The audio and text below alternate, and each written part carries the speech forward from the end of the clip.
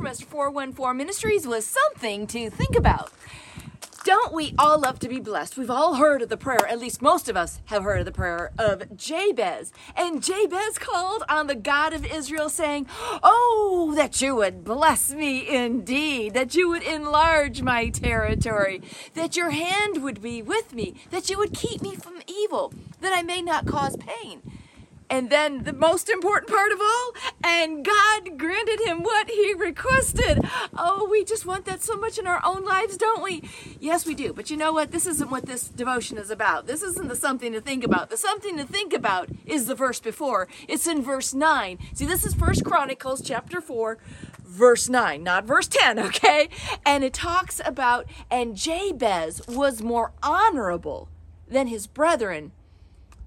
And why was he more honorable than his brethren? What does that mean? Well, what would you think of if someone said, well, that person's a lot more honorable than his brethren or from other people? Well, what you think of is, this guy's got integrity. This guy has morals. This guy's doing it right. He's walking the line. Man, I wish I could be more like that guy. Well, why aren't you that guy? Why aren't you that woman?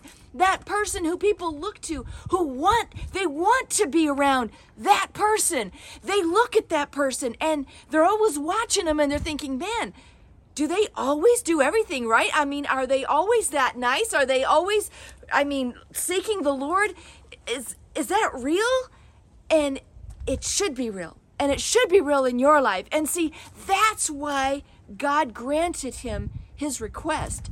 See, Jabez was honorable. See, Jabez was living the life. He did have God first place in his life, in his heart. And so when he came to God, he had already put in his due diligence. He had already been doing it. So he comes to God now, and now God says, sure, Jabez, because I know your heart is in the right place.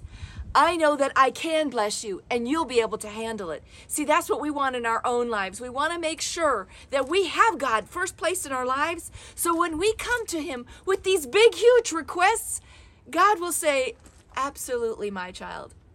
I know you can handle it. This has been Tracy from Esther 414 Ministries with something to think about.